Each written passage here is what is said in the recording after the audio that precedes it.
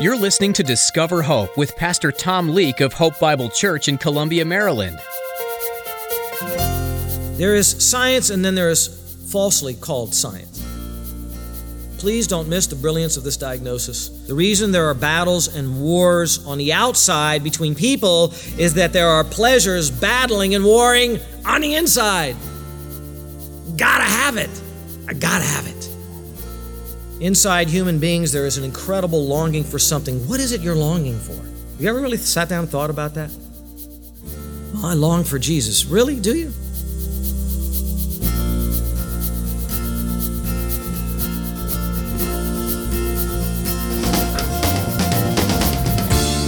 It's like a craving for chocolate that you just can't resist. You have to have it right now, and if you don't, you'll just go crazy.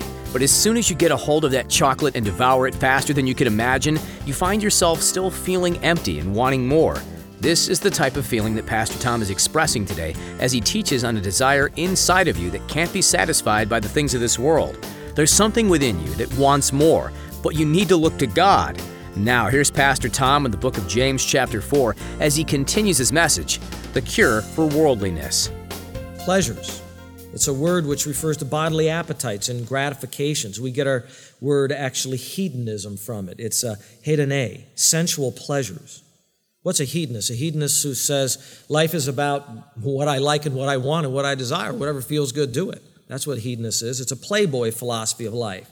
Does that sound kind of like our world? You ever gone through commercials and asked yourself, just kind of count them, check them off, how many of these commercials are appealing to my hedonistic tendencies? Because it's like 80% of them or something. It's a lot of them. Many of them are not, being reasonable. They're just like, you're going to like this. This is going to feel good. You're going to enjoy this. It's all about that. Wine, women, and song. It's a commitment to the sensual party life. Are some of your friends like that? Are they committed to the sensual party life? That's because they have this philosophy. I think, though, James, given the context and the other words around it, he's probably using the term a little more broadly here, and not just physical pleasures, but any strong desire on the inside that we have. Lust for power, it could include. Lust for prestige. Lust for recognition. In the context, it lightly points still to some wanting to elevate themselves. Earlier he said, let not many of you become teachers, as you will incur a stricter judgment. He asked, who among you is wise? And so there are people maybe wanting so bad to be recognized and so bad to be considered wise, and that's a strong urge and desire inside of them as well, and he may be addressing that as well. Where do these pleasures reside? Where do they come from? And his answer is in your members. He's not talking about the members of the body of Christ here. He's talking about yourself, your being individually, your members, your body parts. That's how he used it already in chapter 3 when he used the term.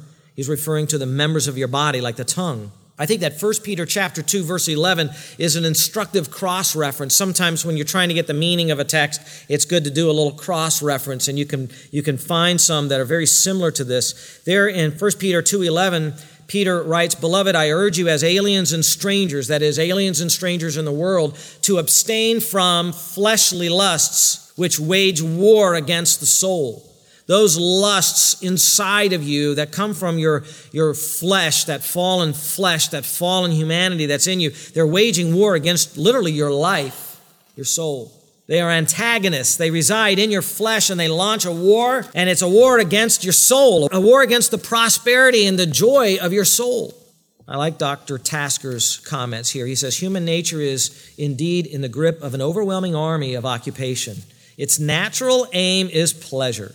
And when we consider the amount of time, energy, money, interest, and enthusiasm that men and women give into the satisfaction of this aim, we can appreciate the accuracy of James's diagnosis. I wonder, those of you who have had some background in psychology, if you realize that the Bible gives a more penetrating and accurate diagnosis of what human problems really are. I wonder if you give the Bible that kind of credit, that it was way ahead of the so-called sciences of today. Psychology literally means the study of the soul. Does not the Bible do that? You will understand human motivation and human actions much better if you study your Bible than you study Freud, Skinner, cognitive therapy, or any of the others. Man is a creature created by God. If you don't get that, you don't understand humanity at all. Your anthropology is already deficient. Man is a creature, but now he's a creature at odds with his Creator. That relationship of being at odds with his Creator and what that has done to damage each individual human being, that has to be understood and appreciated before a diagnosis of what people's problems and behaviors and thought patterns are. If you miss that, you miss the whole thing. And a lot of psychology starts with ruling that out from the beginning. They start in the dark and they end in the dark. Man was made to be a worshiping creature. That's what's in his heart. He's created to worship one greater than himself, but he's so perverted now, he's turned that worship into other things. Worship of pleasure, worship of money, worship of the fame that he wants from other people, from being elevated in the eyes of other people, worship of himself. That's where he is. And you know, the thing about those kinds of worship is it's so frustrating to worship yourself. It's so frustrating to worship other people, to worship pleasure. You know why that's so frustrating? Because it never satisfies. You never grab what it is you want to grab. You go after it, it's right there, and you grab at it, and you find out it was air. It was empty. It didn't satisfy. And so it has built into its own punishment. When you go after that, when you live for your pleasures, you only get more frustration. And so then you keep lusting even more because now you feel even emptier. And it becomes an addiction. That's how one gets addicted. You can get addicted to anything you desire strongly enough. Not to view man primarily as religious is not to understand man at all, and not to be qualified to give a proper diagnosis of his soul. This explains true humanity. Look at it, it's ugly, but it's true. Not those other theories. Passing on false science. By the way, if it was science, why do they all disagree with each other? You know? Think about that for a minute. Why is there 25,000 different therapies and they're all scientific theories? Really? Then why do they disagree with each other? If it's such settled science, why don't they agree? We all agree on gravity, right? I'd call that science. There is science and then there is falsely called science. Please don't miss the brilliance of this diagnosis. The reason there are battles and wars on the outside between people is that there are pleasures battling and warring on the inside. Gotta have it. I gotta have it. Inside human beings, there is an incredible longing for something. What is it you're longing for? Have you ever really sat down and thought about that? Oh, I long for Jesus. Really? Do you? See, sometimes we think like, well, you know, I'm not longing for money. Well, but maybe you're longing for the things that money buys. So you have to get into this a little bit and be honest, right? I just want peace and quiet. Yeah, you just want peace and quiet. You can really long for just having peace and quiet. I was in my backyard longing for peace and quiet, and my neighbor got upset at me, and it ruined my peace. I didn't like it. You want peace and quiet, like the testimony for parenting, you know, shoo the kids away. Stay away for 12 hours a day and leave me alone. It's not good parenting, is it? What happens is we have things that we want. This is what I want. And you think it, you daydream about it. Oh man, you have a plan. This is what would be great. Wouldn't this be great? And then someone gets in your way while you're trying to get what you want to get. You didn't have any intention in battling with them, but they're in your way. So now you have a problem with them. So the desire on the inside now becomes, I have a problem with you. That was my parking space. I had my signal on. I had to wait because Granny walked in front of me and she took 3 minutes to get there. That was mine.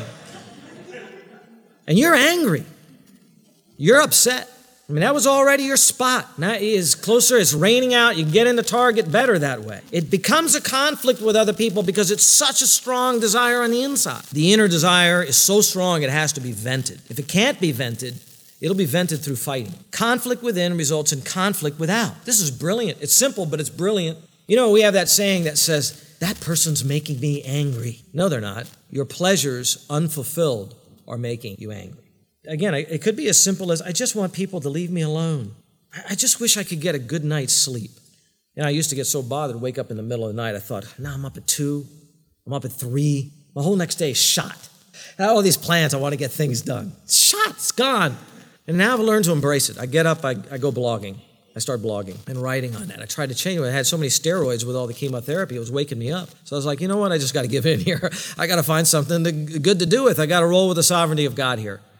And you know what? I was much more at peace, and I had some great times. I'm there blogging, sometimes a couple hours, and then I get tired to go back to bed. The source of the conflict is not other people. It's not a lack of money. Well, you know why people are rioting in the streets, don't you? Just because they're poor. No. There are a lot of poor people that don't riot in the streets. Well, they're stealing because they were brought up in poverty. No. One of our leaders has been saying that, global warming is causing all of the angry refugees. No, it's not. It may cause some poverty, but it doesn't cause the angry refugees.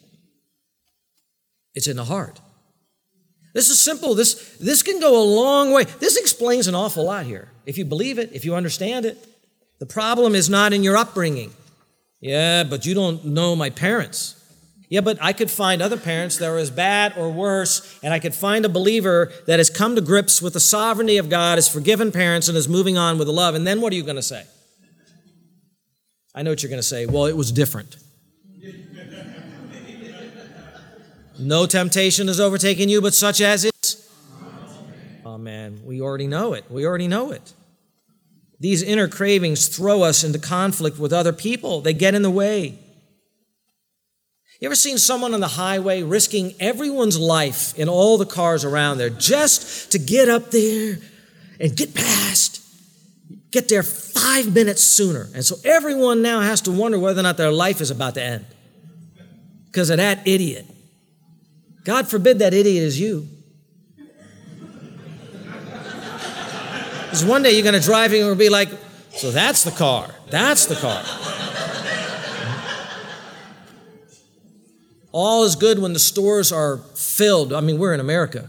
We never get angry at each other. We go to the store, it has what we want. Doesn't have what we want, we'll order it. But what if it was the last one? And it's the day before Christmas. You've seen the movie plot with that, right? People go crazy. That's not so far-fetched. People have pleasures. They have desires. What's the lottery up to now? Do you know? You shouldn't know. You shouldn't know. Forget about it. Right? Some guy's bought 500 tickets, and he's going to be cussing. He's going to be angry. He's going to kick his dog. He's going to blame his wife. He's going to have conflict. Some lust for a dainty vacation house. Some for that stylish dress in the store window. Some for sexual fulfillment. Some for their dinner meal. There's a lot of them. If you're going to make headway against worldliness, you have to start with confession and responsibility and faith before God that He can change people like you. He's in the business of changing people like you. He did it before you were born. He found some people that were like you. He changed them. There's saints all the way through church history. You don't think that they were any different than you or me, right? He's in the business of changing people. Some people had your terrible personality. Some people were hard to get along with like you. Some people had the same way of thinking that you had. God changed them. God worked on them. God changed them. You can have that happen to you. You have to believe that. You're not unique. 1 John 1:8, if we say that we have no sin, we are deceiving ourselves and the truth's not in us. You know, the lost, the unsaved, the unregenerate, they're absolutely controlled by their pleasures. You and I are not. They're totally controlled by their pleasures, whatever they may be. But they think they're free. That's the crazy thing about it. They think they're free. They look at us and say, you're shackled with all that religion. Oh, no. Our religion is wings. They're shackled. They just don't get it. 2 Peter chapter 2, speaking out arrogant words of vanity. They entice by fleshly desire, by sensuality, those who barely escape from the ones who live in error, promising them freedom while they themselves are slaves of corruption. What an ironic statement. Promising other people freedom while they're chained to the wall with their lust. Then it goes on, for by what a man is overcome, by this he is enslaved. They love their sexual immorality. They love their homosexuality and press for it. But it only brings them disease, depression, destruction, divorce. They know the right thing to do in many cases, but they don't want it. They don't do it. It's even a war within inside of them. Now, James wants to make sure that we understand what he means. So next he extrapolates and he illustrates it there in verse 2. We're only verse 2. How this lusting for pleasure works. Look at verse 2. You lust and do not have, so you commit murder. You are envious and cannot obtain, so you fight and quarrel. Let's stop there. James is illustrating this with two parallel statements. By the way, the punctuation in the Greek is rather difficult here in this verse, so some of your English translations will be different than what I just read, but I think the NASB has it to smooth this and bringing out the parallel to these two statements. The first statement is, you lust and you do not have, so you commit murder. Lust is the strong desire. Here it's referring to a wrong and evil kind of a desire. Lusting is coordinated with the pleasures in our body members back in verse 1. And here James says, you lust for it, but you don't have it. They're lusting, they're wanting, they're going after it, they're pursuing it, but they keep grasping at it and they just never quite get it. I think that's very instructive. It shows that in most cases, people who are lusting after worldly things never get it. They never even get it. So often we're sitting there saying, I shouldn't lust. Have you ever told yourself that even if you do lust, you're not going to get it? What did 1 John 2:17 say?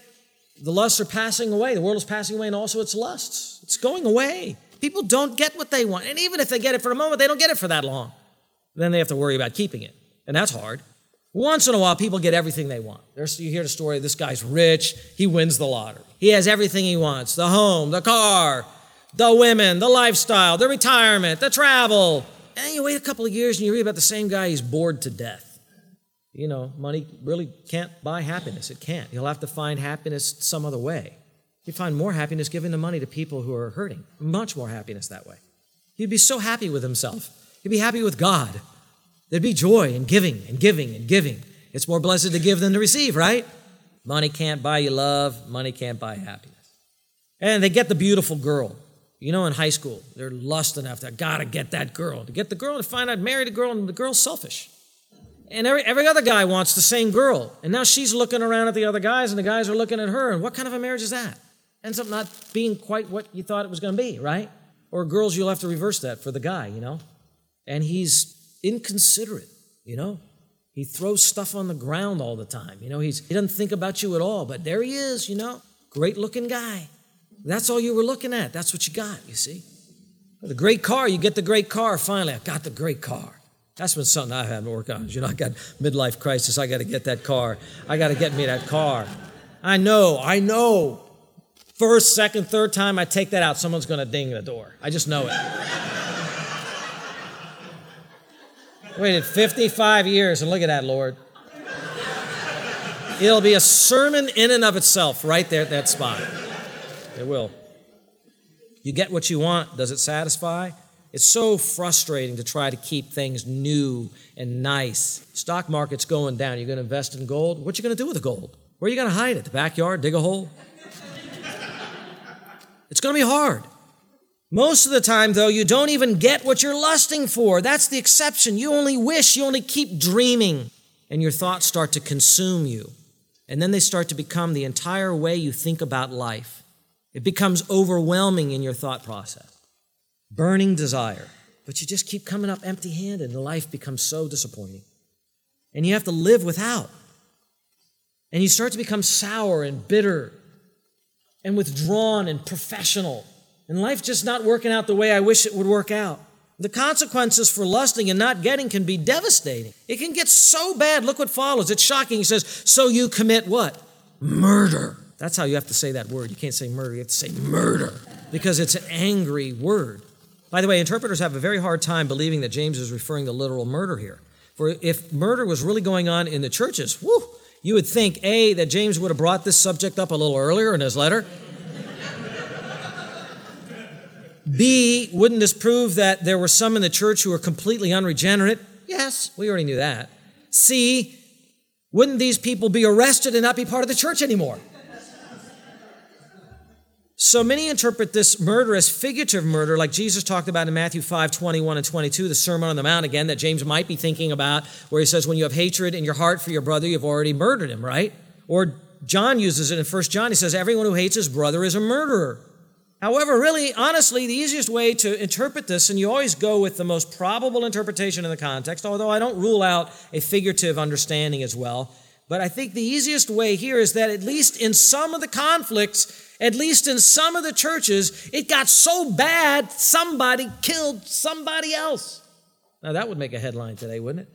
How's that so? Well, this is just speculation. Some of the converts from Judaism into the Messianic movement, into the way, into Christianity, to come out of the Zealot movement. One of Jesus' 12 disciples was Simon the what? The Zealot, right? And what did they do? They killed people. They solved their problems with violence. Maybe some of them like that were in the church now in Judea or the greater dispersed area, and maybe some of them haven't got all the sanctification they should have, and one of them killed another. I don't know. At the very least, James is warning that this is where a conflict will eventually lead if it is not controlled, right? Hatred, unchecked, produces violence, and that can lead to murder. And by the way, you and I are not immune from the possibility of murdering somebody else. How can you say that, Pastor? Because King David was a man after God's own heart, and he made sure that Uriah, the husband of the wife he coveted and wanted so badly because of her beauty, he made sure that that fella, faithful soldier as he was, went to the front of the lines and was killed. It's the equivalent of murder.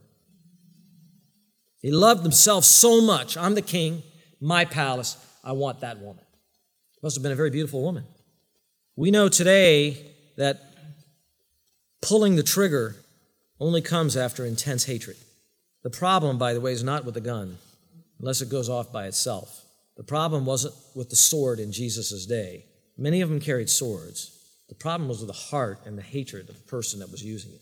Murderous desires lead to murder. So James is right in warning about this great evil of murder. I think this is an appropriate place, and I'll end with this, to remind us that abortion is murder. Abortion is murder. Little babies in the womb, and we have some of them in the womb here, right, in the congregation, do we not? And praise God for loving and caring mommies, you know? But little babies in the womb are real human beings. They're not half human beings. They're real human beings. So says biology. So says common sense. So says the Scriptures. Taking the life of a baby in the womb for the sake of maintaining one's pleasures is not a woman's right. It is murder. Murder against the most vulnerable and weak members of society who have no voice to speak for them at all. In ancient Rome and Greece, infanticide was a very common practice. It was even defended by the Romans and the Greeks as a way to keep their civilization strong. It was considered good and moral that if a father did not want a child after it was born, leave it out and expose it or take it down to the water and drown it. And most of the victims were little baby girls because dad wanted a son. Christians, as they spread through the Roman Empire, spoke strongly against infanticide, but they had no political power in Rome. They called it murder, and they were right. The pagan religions practiced it, but Christians would not. Eventually, when Constantine came to power, he began to change things. He opened up the treasuries of the palace to care for unwanted children. Sometime after his reign, infanticide was completely abolished from the Roman Empire because of the influence of Christianity. Beloved, abortion is infanticide in the womb. And whereas the ancients drowned their babies or abandoned them out to exposure, abortion is worse, for it often is a violent destruction of a poor, innocent life. Abortion should be outlawed. And the heart that leads to wanting to have an abortion so they can keep, in many cases, not in all cases, a sinful lifestyle, that is worldliness, and that is murderous. And God forbid that we would turn our hearts to murder in any of the forms that we might think. That we would check our hearts. We're going to continue on, God willing. We're going to keep looking at this passage and the diagnosis and the cure and all of that. It's a very powerful passage.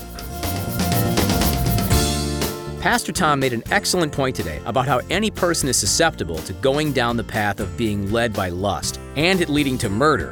Even though David had a heart after God, he fell into the trap of lust that led to killing one of his best soldiers. Do you think that desire was worth all the heartache and loss that came about? David had to learn the hard way that his passing desire caused much loss of life. With sad yet hope-filled hearts, we want to let you know that Pastor Tom Leake, the voice you've been listening to today, has gone home to be with Jesus. Pastor Tom served the Lord faithfully here on earth for 24 years, pastoring thousands and helping to create a network of like-minded churches in the Mid-Atlantic region. He shared the gospel unashamedly, shining light into this dark world. Pastor Tom will be missed, but we rejoice that he is healed and with his Savior. If you would like to learn more about Pastor Tom and his legacy, visit hopebible.org. Now, here's a preview of the next edition of Discover Hope. Whenever there's a sickness, you want to find a cure or get rid of the disease, right? Sometimes there's some medicine that's needed to help you heal. As Pastor Tom continues in this topic of worldliness and how to remove it from your life, you'll get some good insight about what the remedy should be.